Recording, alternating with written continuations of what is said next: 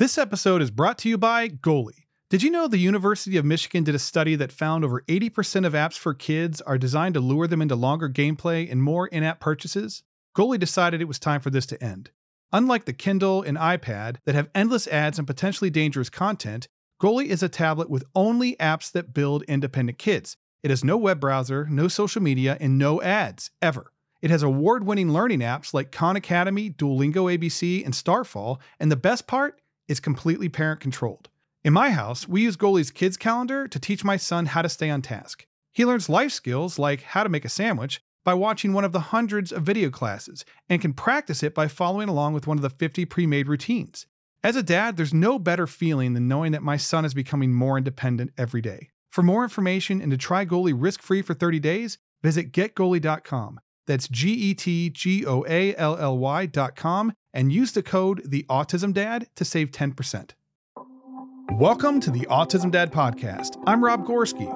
As a single dad to 3 amazing autistic kids, I've been the go-to resource for parents across the globe navigating neurodivergence since 2010. Building on the success of my award-winning blog, The Autism Dad, this podcast provides parents raising autistic or neurodivergent kids with comfort, community, resources, support, and validation. You'll also hear inspiring stories from parents just like you, reminding you that you're not alone. So don't miss out. New episodes drop every Monday and Wednesday.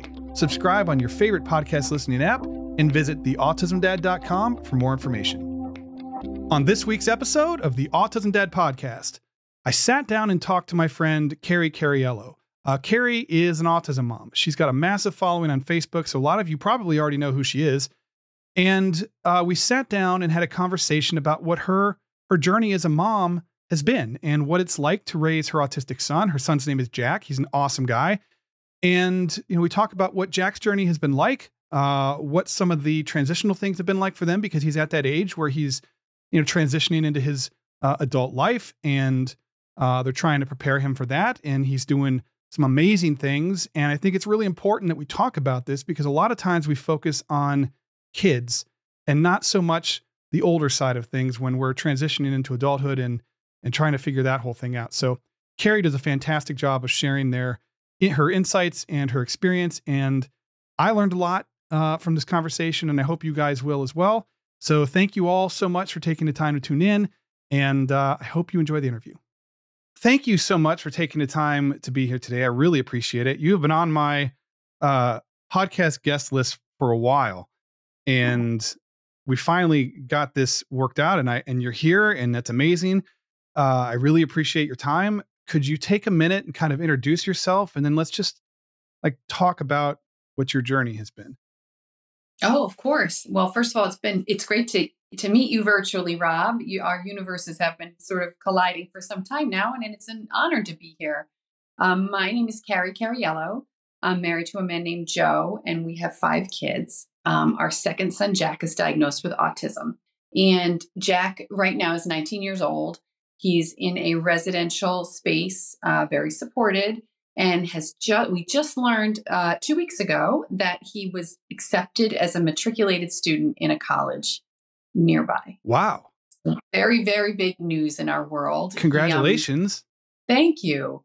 Thank you. Yes, he's quite proud of himself. And he left for this program last July. So it's coming up on a year. Wow. And that he's been there. Has a lot of scaffolding and support, academic teams, life coaches. He took some classes as a non-matriculated student. And for the uninitiated, basically that means you're not working towards a degree at that point, and you have not been formally admitted to the college. The goal for my husband and I was never a degree. We thought, let's get Jack a college experience, much like his older brother.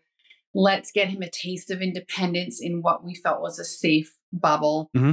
And let's play around with some classes. And it turns out he really enjoys the classes, and he gets, C pluses and B minuses, and which is perfectly adequate for us. Mm-hmm. And we're just excited for this next step. And he's happy. He's very happy, Rob, to the point where we are shocked at how quickly, in some ways, not always, but that he separated from us, right? So he's one of 5. My kids are all about a year apart. We raised them like a little bundle of puppies. They all went everywhere the same way. They did everything Yeah. at the same time. And my oldest went to college a year before Jack. Okay. And I'm working on a book right now, and I just finished that piece that I think some ways my oldest, Joseph, leaving planted a seed for Jack. Like, this is what happens after high school. Oh, We okay. leave. We Yeah. leave.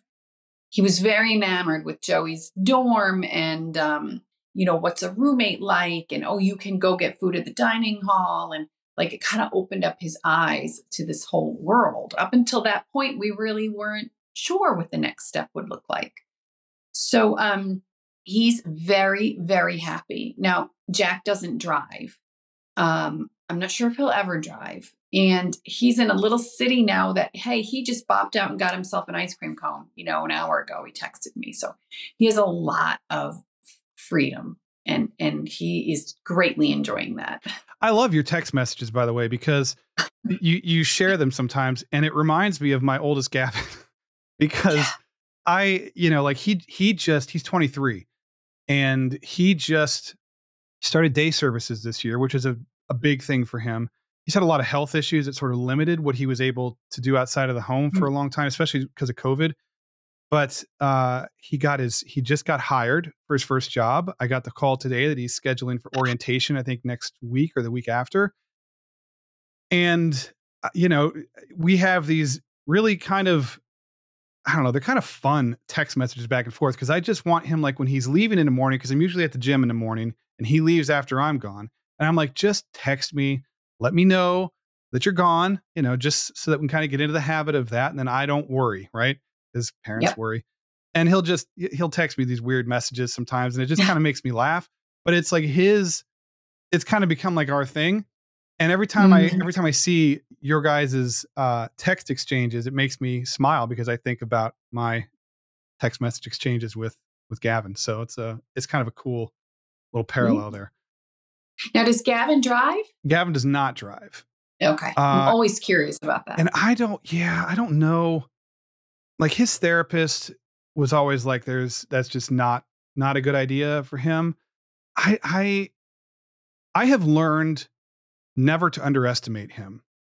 He has, and that's such an interesting question because that's a good topic to take on at some point, driving. But he has been told his entire life that he's never going to do something, or he's not going to do this, or he's not going to do this. He'll never be able to do that. And he has literally overcome almost every obstacle that we were told he would never do. And so driving scares me just thinking about it, to be completely honest with you. Because he can kind of not pay attention, you know what I mean? Like, he just sort of whatever. But I think it's possible. And if anybody's going to do it, I think he's going to do it. So, like, I'm open to it if that's something that he wants to explore. But I don't know I don't know who decides whether it's okay or not, if that makes sense, like, safety wise, because safety is a huge concern when it comes to that. Well, we live in New Hampshire, and I know there's a place near us that you make an appointment and they put them in a simulator, and it's supposed to simulate the driving experience. It's not only used for people with a diagnosis, it's used for people coming off of a head injury, people sort of the elderly, who's on the cusp of no longer being able to drive safely. And we had that set up before COVID. We were going to put Jack into the simulator, and then COVID hit. And it would have been a great cut and dry, like, yes, his reflexes are good. No, his sense of awareness is not good. Right. Yeah. Since then, you sound like my husband. Like, I think he can do it on his own time. So Joe did take him out driving in a parking lot, maybe a little over a year ago, and it really didn't go well. And I think Joe still holds out hope that, okay, maybe in 3 years we'll try again. Yeah. So Gavin's your oldest. Yeah. Do you have anybody driving yet? No. Elliot just turned 17. He'll be good. But he just has no immediate interest in driving. Like, he graduated. Gavin is more cognitively impacted. And so he struggles, especially like in emotional situations, right? Elliot and Emmett turns 15 on the 26th. So next week, 6 days from now. Yeah. Next week. I know, 15. And Elliot is just turned 17. He just graduated high school as a junior, which was crazy. It was only his second year being mainstreamed in high Wow. school, and it's kind of like what I mean. Like I I learned I feel like, and it was for all the right reasons, but I feel like I spent too much time parenting their diagnosis and not enough Mhm. time parenting them. Because I was overprotective, and my kids have been through a lot, and I'm on my own. So like I don't have like I have my parents are amazing supports, my ex-in-laws are amazing supports, but that's it. That's what I have, and my Mm. siblings.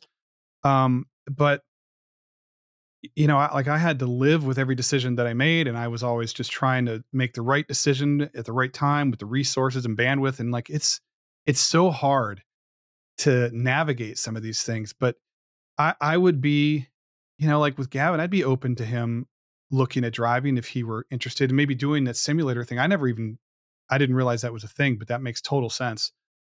Yeah, I would imagine. I'm not positive where you're located, but I would imagine they're across the country. Yeah. Well, that's you when you would have to have something like that because, maybe you have somebody who has seizures or, uh, other, coming off of a head injury, like you said, like just to put them in a simulated environment that's safe to kind of Hmm. gauge whether there's any point in moving forward with like in person, or real life situations. So that's a really good idea. I hadn't thought about that. Because I When have to share. I have two other drivers. My oldest drives, and then my 17-year-old Charlie drives. Mhm. It is so nerve wracking to have your neurotypicals out there on the road. I saw your It, post. it, it is, you're always waiting for them. You don't want to overparent them. They love their newfound freedom. They've Yep. all of a sudden got a million places to be that they never had before. And right now, my daughter, at this very moment, Rob, is driving with her driver's ed. Here in New Hampshire, we do driver's ed, Yeah. and she's out with her teacher right now. So that sort of shed some light on like how much could I trust Jack out on the roads. And it's like a double-edged sword because his desires are so simple. Hmm. He just wants to drive down to the store at night after dinner and get his favorite ice cream. He doesn't dream for huge, lofty goals. Yeah. And I wanted him, I wish that for him. But that's what makes his setup where he is just that much more perfect, is that he does have that ability to make his own decisions. That's so cool because I never thought I would have an empty nest. Right. So it's me and Mhm. my three kids. It's been this way forever.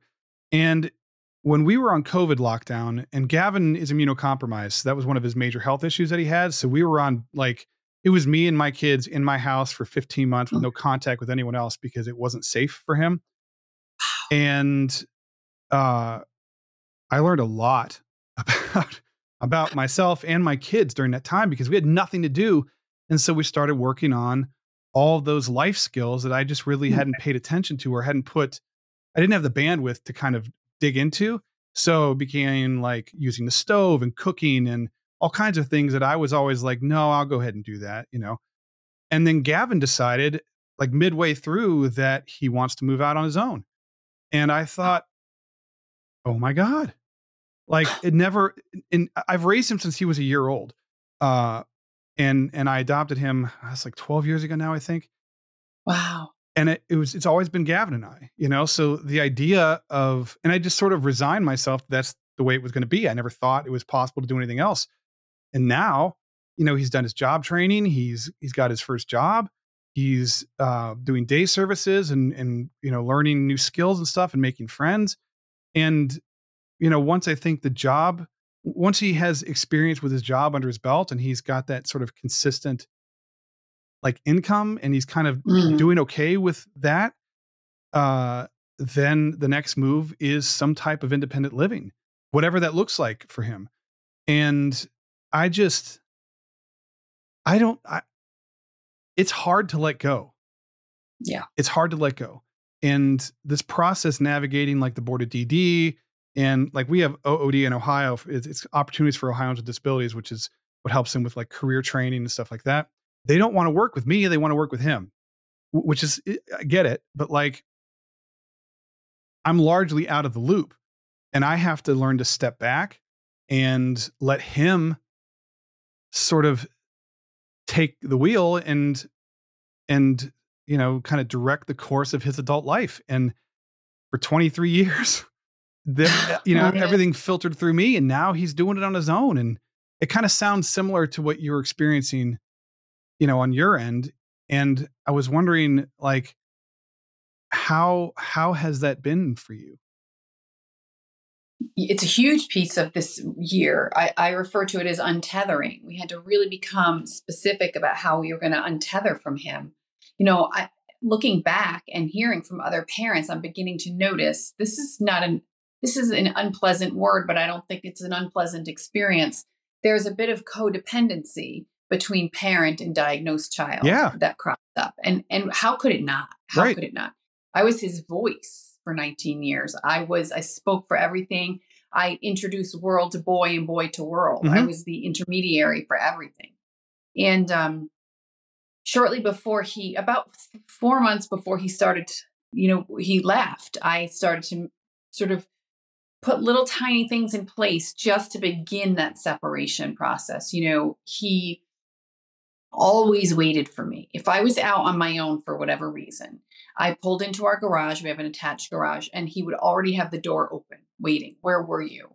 What did you do? Who did you see? Like, very pleasant, but just always had his finger on the pulse of where I was. Mhm.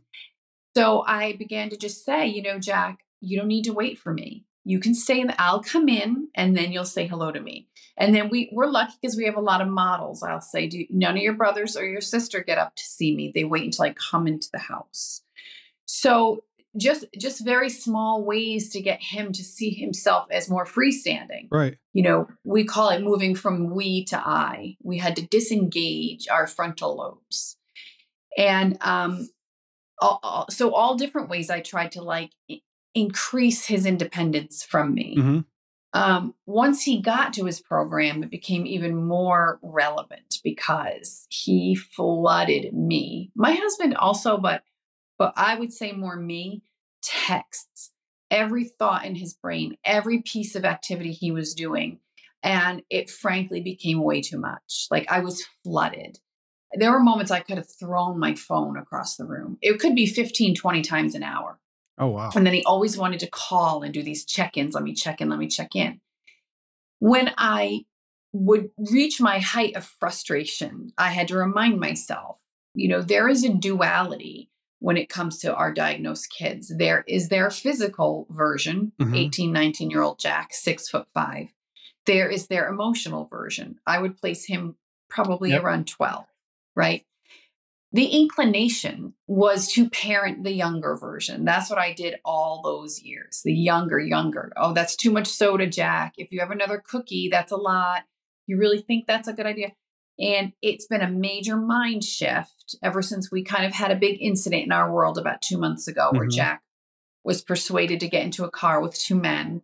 It's been a big paradigm shift that we have to parent both because both exist just as firmly in him. Mhm. So that sort of brought to mind what else can I do to get him to recognize new information and process it for himself without, like you said earlier, running it through me, Filtering it through you. Yeah. filtering it. And I made that role for myself, Oh, let yeah. me be clear. For sure. Yeah, I created it. I did the exact same thing. Yeah. And but there's, we work with this educational coach. He's remarkable, Jordan. And I love to bring all, let me back up and say, I didn't work with him when we found Jack's program. I wish I'd known him. I just didn't know him. So I did all of that legwork with research and phone calls and everything. But now I've connected with Jordan and I run every problem to him like my feet are on fire. Mhm. And I said not long ago, and this was so disruptive for me. Mhm. And I said, this is what I need, Jordan. I need, like, when Jack's like 28, 29, he can live in an apartment. It's okay.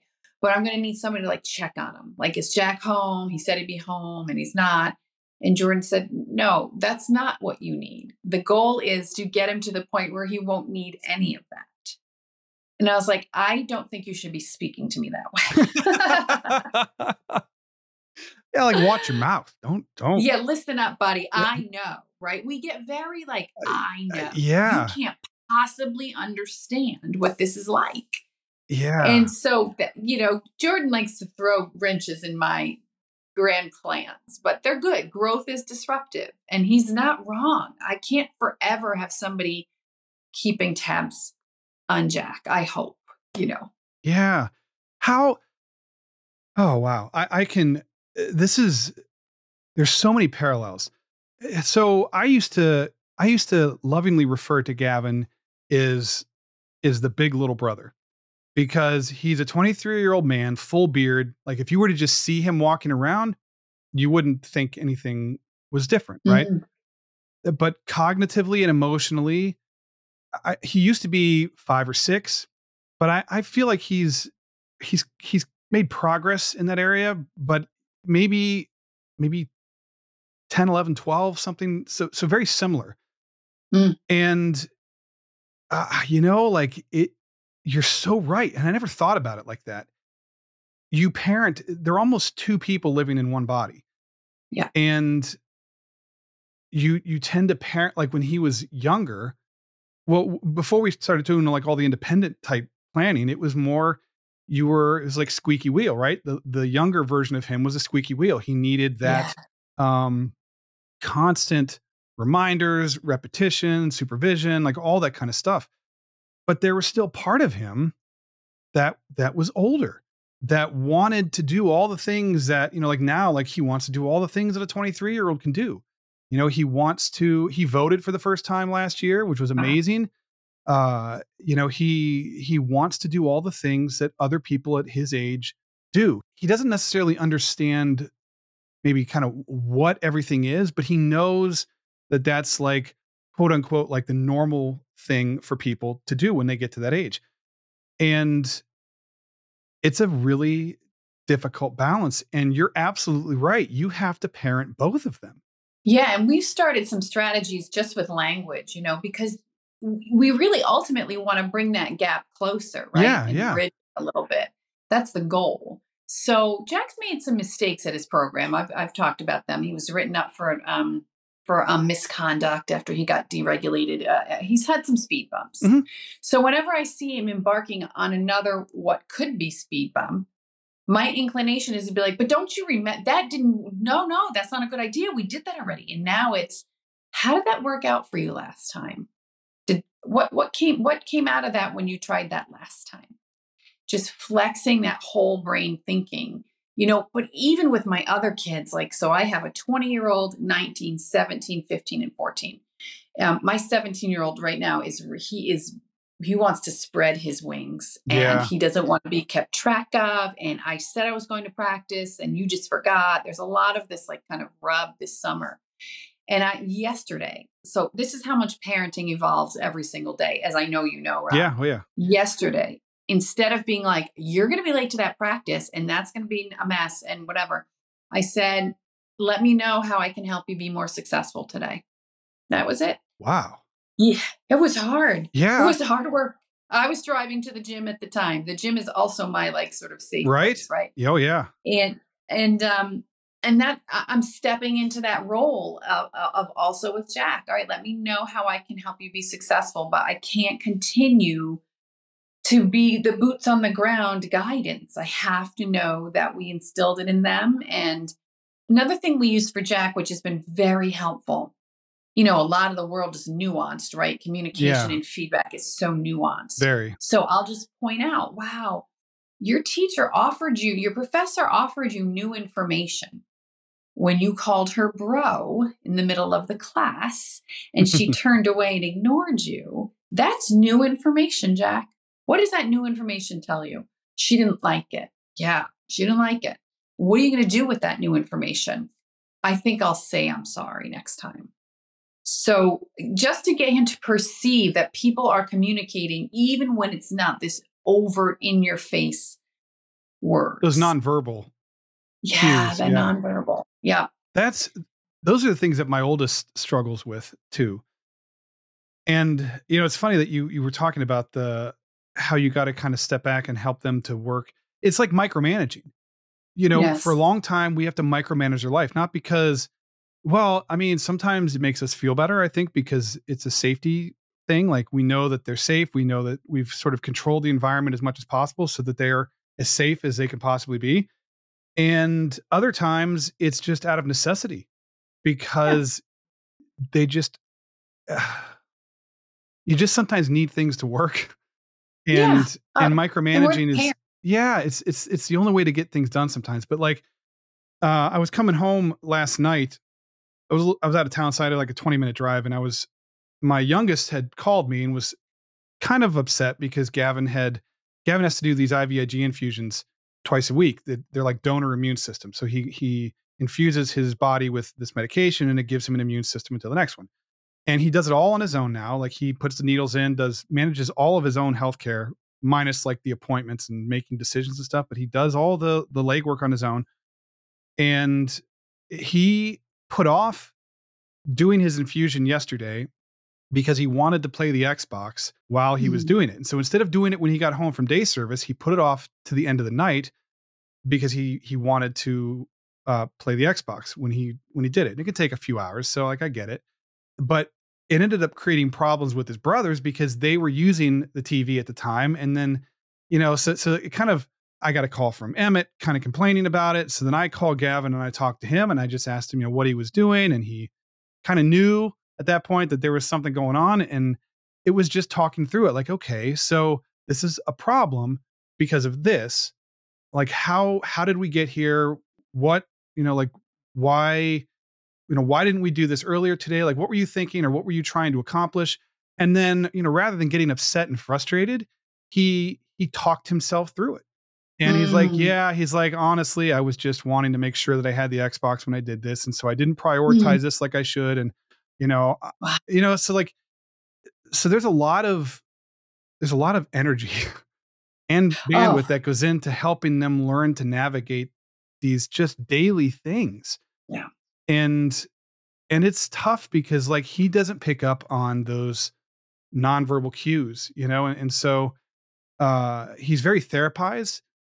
So like he's sort of conditioned to know what to say when, but not really Mm. why you say it or what it means. And so that's kind of tough because people will assume that it's coming from a place of it's not like he's not genuine. He's very genuine, but he just doesn't understand the social Right. things. I understand. I mean, to some degree, Jack still scripts. I'll Yeah. hear him say something and I'll say, that didn't come from you. He'll script with politics. He takes things from pop culture he's heard. Yep. And I know it Movie immediately that quotes or exactly. YouTube videos. I try to get him to dive deeper by saying, okay, hear what you said, but what does that mean to you? Mhm. What does that word mean to you? What does that phrase mean to you? And like we're always trying to raise critical thinkers and for them to like my husband has a saying, don't say things you don't understand. Like don't Yeah. say words if you don't know what they mean. That can get you into some trouble. Yep. But I know Jack's very genuine, but he fills in the gaps of his own communication by kind of borrowing from other people. So, one of the things that I wanted to ask you about a little bit too was this program that Jack is in. Can you kind of tell me about that a little bit? Because there are so many parents out there with kids in this transitional space in life and have Mhm. no idea what to do or how to help them gain independence. Maybe they don't think it's possible or they just don't know what's available out there. I know it could be different from, county to county or state to state, but I think this is a really interesting thing that you guys are doing and it seems like it's been very positive. And I was just hoping we could kind of talk a little bit about that. Yeah, of course. That's probably my number one question lately from people is where did you find this? I don't reveal the name outright. Right. I will tell you it's not in New Hampshire. It's about 3 hours from us. Um, and basically, when Jack started his senior year, I just thought, what same thing? What's out there? Because all services were stopping for us that May. Everything. He'd always been in some kind of program, Mhm. and I became a little panicked at that idea. So there's a great website and I'll send it to you and you can post it, but it's thinkcollege.net. And it has all ways to sort of dial down into what's important to you, what you're looking for. So for us, we wanted to be able to get to him within a day if we needed to. You can figure out what programs, how much time Jack would spend with his peer population versus a neurotypical population, because we learned that Jack doesn't only want to be around people with autism. He likes to be around a varied group of students. So that was one of the tabs. Cost is significant. It's pretty consistent across the board. And there was a couple other things that we looked at. We found, so there are programs all over the country, but it's not nearly as many as like a neurotypical student has access to. We narrowed it down to 3. One was in Connecticut, one was right outside of Boston, and then this third one. And within these programs, and I don't like to be negative, I just really think it's important to be realistic. There's very few spots in each one of them. So it was really like, wow, down to the wire. He got rejected from the first 2. And then this was really always our favorite one. And he was accepted into this one. And we learned, I believe, in February that he got accepted. Oh, and to tell you a little bit, this is pretty new. It's pretty new. Yeah. And so to tell you about this program, he moved in last July. There's staff there from 7 a.m. till 11 o'clock at night. There's a lot of scaffolding they do. They have social emotional coaching. They work with how to have healthy dating relationships, how to have a healthy relationship with your roommate. There's nothing that they don't work with him on. Hygiene's never been an issue for Jack, and he doesn't have food aversions. Right now, we're working on technology. He's hugely addicted to his phone. It's even hard for me to verbalize, but it's true. He's addicted to his phone and to his Apple Watch. Like, he checks it. It's almost a tick. He checks it over and over. So they've started to talk about ways that he can break those fixations a little bit. So at this program, I mean, he did more the first week there than he's ever done at home, Rob. Because Jack is a human that comes from a place of no. That's what we call it. Comes from a place of no. Do you want to go apple picking? No. Everything's no. There, within the first week, he rode a Ferris wheel at this huge, fair carnival thing. He got an Uber for himself to go try French fries. Wow.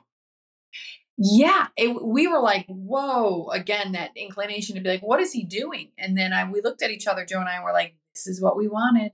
We wanted him to take some risks. We wanted him to stretch his wings a little bit. And he did. He did all of that. I would be remiss in talking about this program without talking about the cost, because that's real. Yeah. The program alone is $80,000 a year. Just the program doesn't include tuition for the classes he takes. I will say we went there for Parents Weekend, my husband and I, and there's not a dollar wasted. It's not like, well, where's this money going? It is incredible staff, incredible people there just to say, hey, let's all play a board game, or tonight's movie night. What movie do you want? Let's bake something. It's just the cost, the investment in him to hopefully in these next couple years bring him to kind of a new level of growth. I was able to go to our, it's called vocational rehabilitation in the state of New Hampshire. I was 2 phone calls away from being done. I was so fed up with chasing people, telling and retelling our story, making, trying to make a case. Like, this is a kid you want to invest in. My oldest son got $17,000 from his college simply for having a pulse. We don't even know how he got that money. Colleges give out money like crazy. And finally they said, we'll give you $25,000 towards the residential piece and another $6,500 towards tuition. Okay. It was a huge, huge win for us and for our community, honestly. So my advice to people is there are programs. Now, Jordan has a more thorough understanding of all the programs and their nuances, because once you find on a website or other places something that looks interesting to you, you still have to really make sure the real version matches the paper version, because they don't always. Yeah, that's a good point. That's a very good point. So that takes time too. Where I remember talking to Jordan the first time I ever talked to him, and I was like, we kind of looked at Clemson, which is in the South. Mm-hmm. It's too far from us anyway. And he said, I can tell you right off the bat, that's better for Down syndrome. That's better for like a certain profile of people that might not be the fit for Jack. So if you can hook up with him or someone like him that's in contact with these colleges, these programs constantly and knows the ins and outs of them, I mean, that to me is money well spent. What is his like job title? Like what is he He's actually? an Go ahead. educational consultant. Oh, an He education. runs a consulting. Oh, Yeah. okay. Yeah, I'm familiar with educational consultants. I didn't realize they did all of that. That's I'm telling you. or like outside of high school. Yeah. You know what I He mean? starts working with kids as early as 8th grade to just kind of navigate high school, which, man, could I have used that way back when. Right? And then since he's come into my universe, he's been very helpful about being like, well, Carrie, asks, the program where Jack is to do X, Y, and Z. You're paying. Ask them to help him out with this. He's kind of like a little bit of an advocate now. Mm-hmm.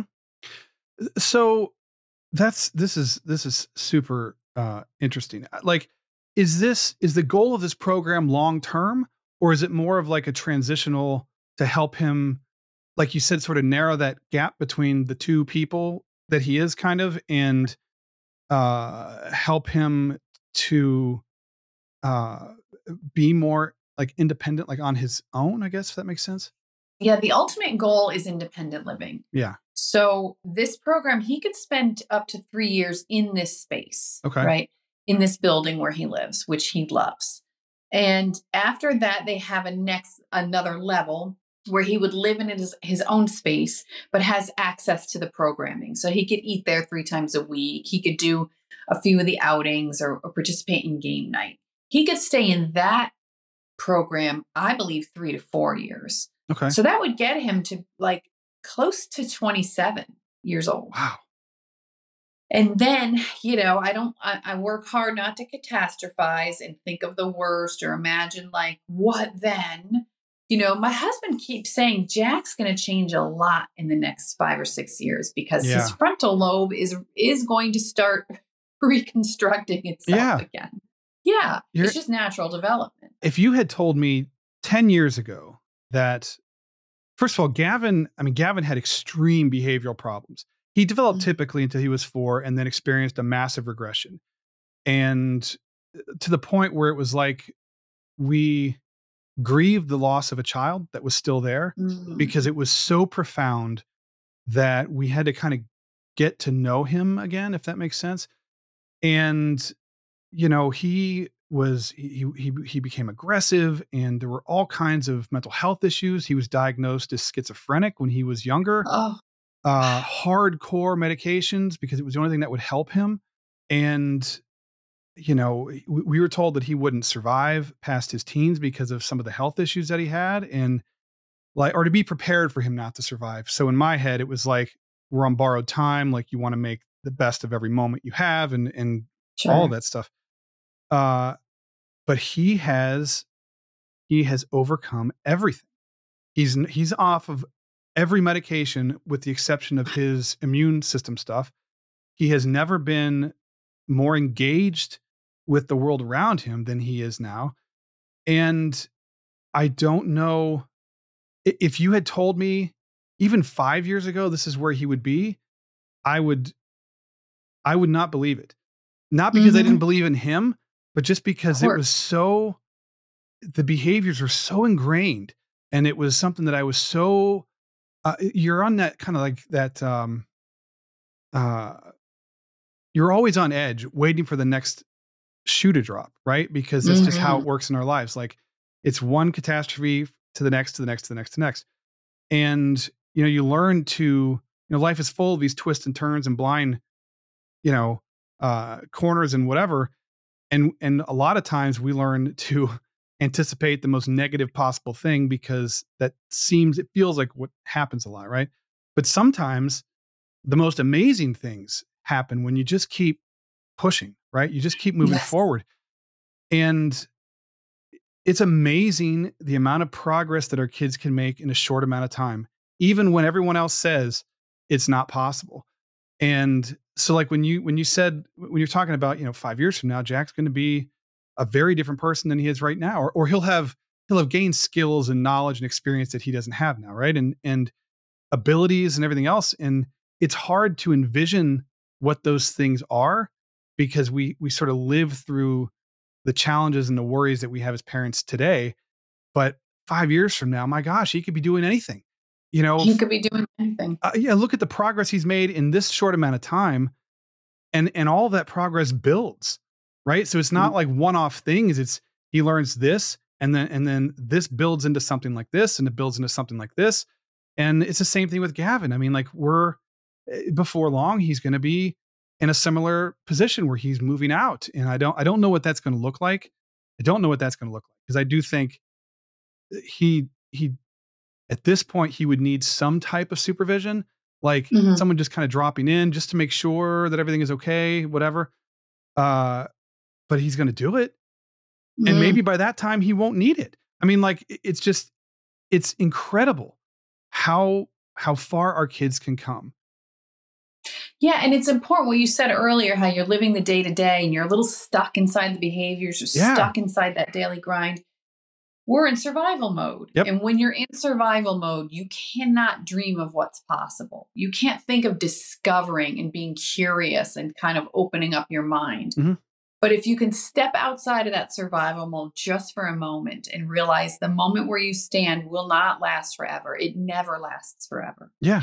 and and there's sort of an awakening with that comes. I had a reader send me a message, and the words were so simple, but she said, I'm starting to think of a future for them. She has a couple that are two, I think, that are diagnosed. And it wasn't a future made of fear. It wasn't a what now, a crystal ball. I need a crystal ball. It was like, I'm starting to be curious about what's possible. Instead of I dreading. think it's dreading. Yeah. And as autism parents, we're sort of like, the narrative is we dread, we worry, there's nothing there, this will never get better. And living through Jack's experiences and also seeing like Gavin's experiences just reaffirms for me that there is a lot possible. One of the things I go back to this all the time, but uh, things get better, but we have to be open to what better means. Right? Better Yes. doesn't always mean like no assistance is going to be needed or no supervision is going to be needed or we're not going to have any of the meltdowns or the challenges that we're facing today. But it could just be that you find a program that is a perfect fit and it allows him to be who he wants to be. And it makes you comfortable with the fact that he's doing okay and it's going to be okay. And and we have to be open to what better means. Yes. I love that. And and it doesn't even have to be germane to the person, to the Yeah. diagnosed kiddo. It could be, I handled that better. I'm feeling better. My husband and I are not fighting as much, or Yeah. the siblings are better. There's something to be said for looking for the small. I remind myself that constantly. Look for something small. It's there. Part of the reason that I think our lives can be so challenging outside of dealing with the diagnosis stuff is that we only have so many resources available. Like we only have so much bandwidth to spend each day on all the things in our life. Better could just mean that there are other areas of your life that have improved enough that you have more bandwidth to spend Yes. on him. And so it's less overwhelming, it's less stressful. You find yourself in a better position where you can, come up with more creative outside of the box solutions to problems that, before you just didn't have the ability to even begin to try and process in a way other than panic. Because it's Absolutely. so much panic. There's so much anxiety. And And we have a phrase in our house, are you resourced? And by that we ooh, I mean like it's that. just go back to the basics, right? So whenever I find my nervous system elevating, I'm not part of a sober program, but I know they use this in sobriety. It's called HALT. Am I hungry, angry, lonely, tired? And Wow. you just go through that checklist. And if you can solve one of them, by all means do it. If you can't, just sit in the knowledge that that's what you're experiencing. And so resourced in our house is absolutely, are you fed, watered, and rested? Well, and it's sort of like, is it fact or feeling, right? Like, Right. because so many times like when I experience and I struggle with anxiety, it's feeling. It's not based in reality. It's not based on fact because the facts are, well, everything is like so much better than what it used to be. I really don't Mm. have anything to complain about, but I feel like Yeah. there's just this impending whatever, or the other shoe is going to drop and everything's going to fall apart. And that's a really good way to, are you resourced? I really like that. That's a really good way Yeah. to I, look at it. It's like I have a reframing. really specific non-autism related example. It's going to go in my book, but it's about my youngest. We had gone to see my daughter race. She does crew, and she was doing it in Boston. It was Okay. about an hour and 20 minutes away. I know you like to work out. I did a Mm, very long run, and then I didn't have time to eat before I'd make this drive into Boston. So we're standing on this bridge and under the sun.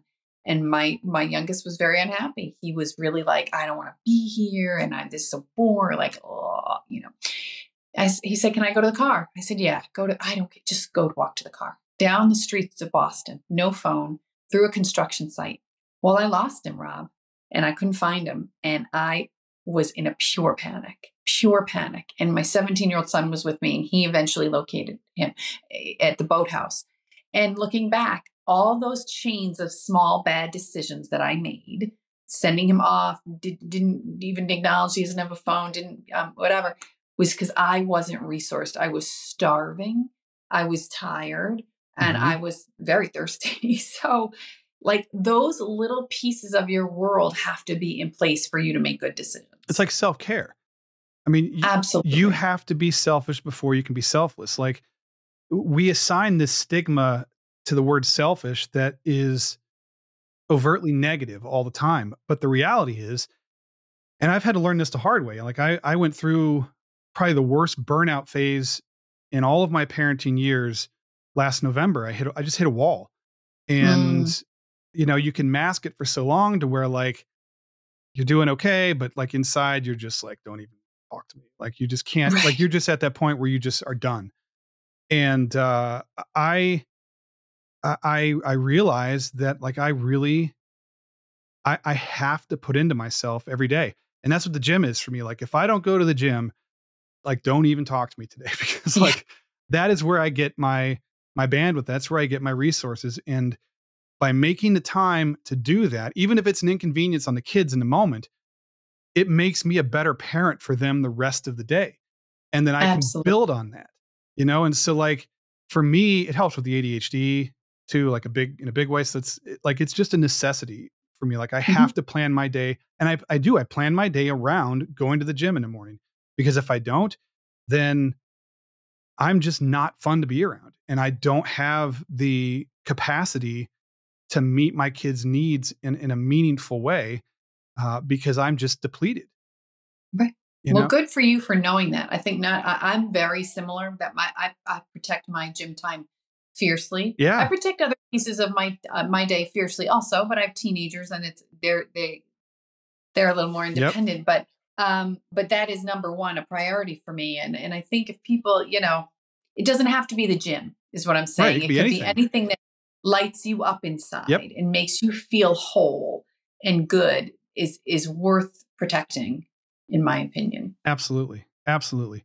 What do you think is the most important lesson that you have learned along the way that would be beneficial to parents out there who are maybe not quite as far along the journey as you are to help them be better prepared or better navigate it or whatever? Mm.